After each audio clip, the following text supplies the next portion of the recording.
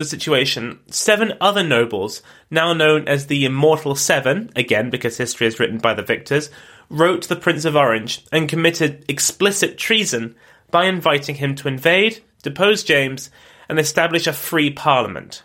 But they also make the following accusation, quote, "And we must presume to inform your highness that your compliment upon the birth of the child, which not 1 in 1,000 here believes to be the Queen's, hath done you some injury, the false imposing of that upon the princess and the nation being not only an infinite exasperation of people's minds here, but certainly being one of the chief causes upon which the declaration of your entering the kingdom in a hostile manner must be founded on your part, although many other reasons are given on ours."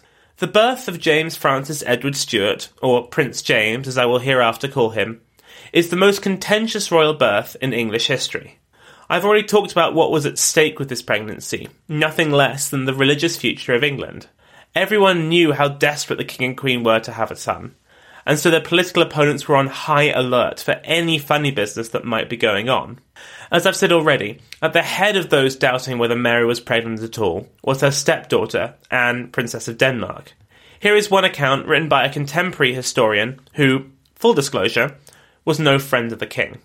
It was soon observed that all things about her person were managed with a mysterious secrecy into which none were admitted but a few papists. She was not dressed nor undressed with the usual ceremony. Prince George told me that the princess went as far in desiring to be satisfied by feeling the motion, after she said she was quick, as she could go without breaking with her, and she had sometimes stayed by her even indecently long in mornings to see her rise, and to give her her shift, but she never did either. She never offered any satisfaction in that matter by letter to the Princess of Orange, nor to any of the ladies of quality in whose word the world would have acquiesced. It was just considered too convenient that Mary would just happen to get pregnant after visiting a fertility shrine. She seemed suspiciously healthy throughout the pregnancy, according to some, though other sources disagree. And then, when the birth actually occurred, further questions were raised. Princess Anne had endeavoured to keep close to the Queen, to keep an eye on proceedings, but James was born about a month premature, meaning that Anne, who was away from the court, missed it. Again, how very convenient. There was also the fact that everyone who had witnessed the birth was a Catholic or in the King or Queen's party.